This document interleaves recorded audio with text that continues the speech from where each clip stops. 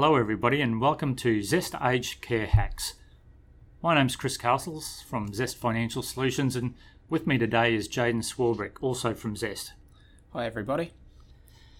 So today we've decided to do a quick session just on the different fees that you can pay when somebody's moving into an aged care facility. And with increasing life expectancies and improvements in medical technology, we can all expect to live longer and potentially end up in an aged care facility. A lot of people talk about the cost of aged care, and it certainly is expensive. The cost of care for somebody in a residential service can be as high as $252.20 per day, or around $92,053 per year. But thankfully, a lot of those fees are covered by the government.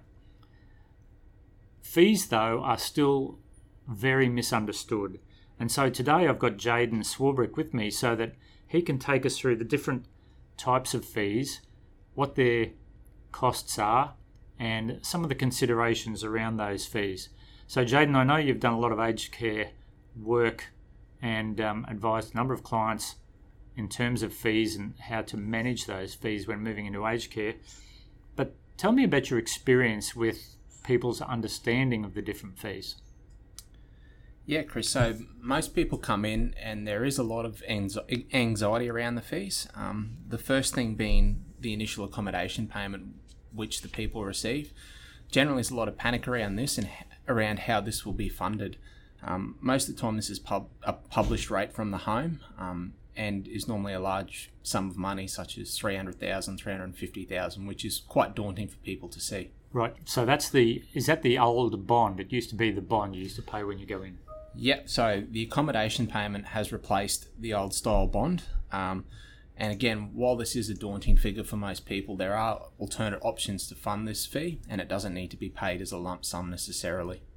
Okay, that's great to know. So when somebody approaches an aged care facility or looks up on the website, they'll see this fee of $300,000 or $400,000, $700,000, whatever it is.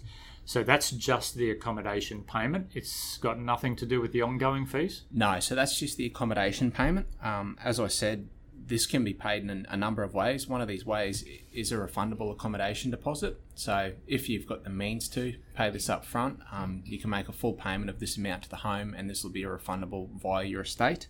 The other option there is a daily accommodation payment, which is a regular payment to the home based on an interest rate which is calculated daily and generally charged on a monthly basis to the individual.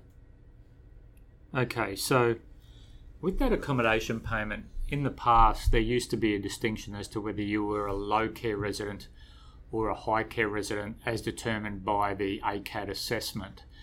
Is that the case now, or is there no distinction between that level of care?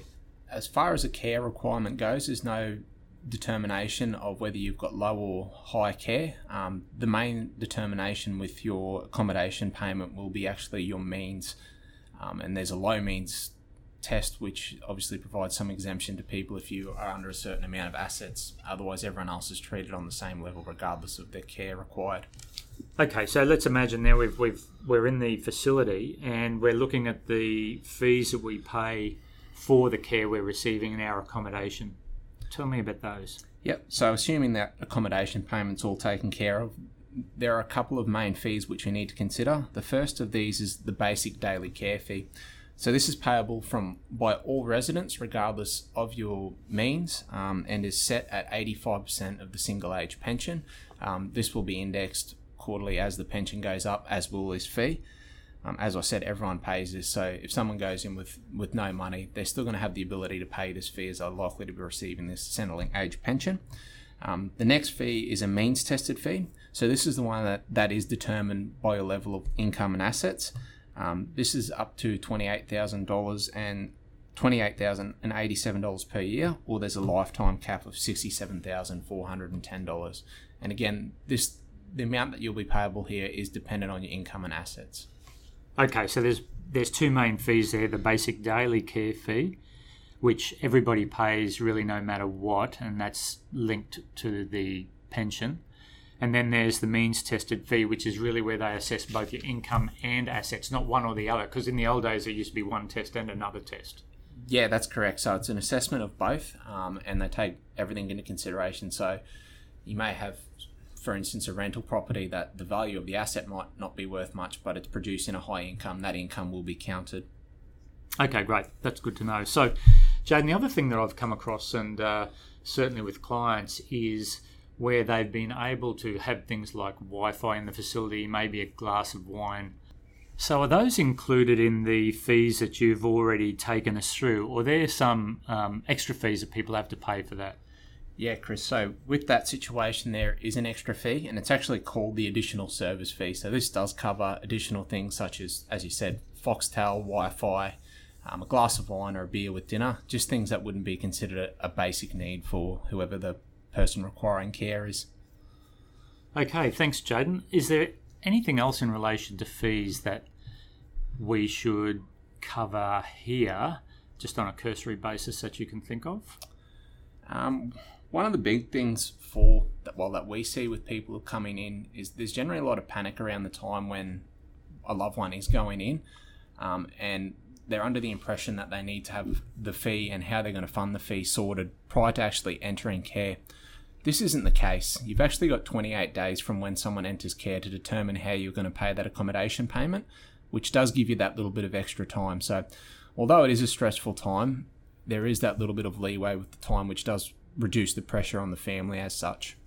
Okay, great. But I guess planning can never be commenced too early with this sort of stuff, especially around some of the other considerations. No, definitely not. So as a last resort, funding care at a late stage can be quite difficult. Ensuring everything's in order well and truly before care is actually a consideration for anyone. It does make the whole situation a lot easier, and you can actually plan things better to get a more beneficial outcome for all parties involved. Okay, thanks for that, Jayden. And everybody, if you want to download a fact sheet, go to our website, www.zestfinancialsolutions, and go to the resources page, and you'll be able to download a fact sheet which covers the basics around the fees. And just before we sign off, it's important to point out that financial aspects are only one consideration when preparing for care. It's more important to find the right care service at the right time and consider the fees later. Your available options may depend on your family arrangements and your health requirements, but if your finances are carefully planned, you'll have more choices and greater control over where and how you live and receive care. So that's probably a fairly important point, because a lot of people do get tied up with the fees when they're only one part of the whole equation. So thanks everybody, and we'll see you next time.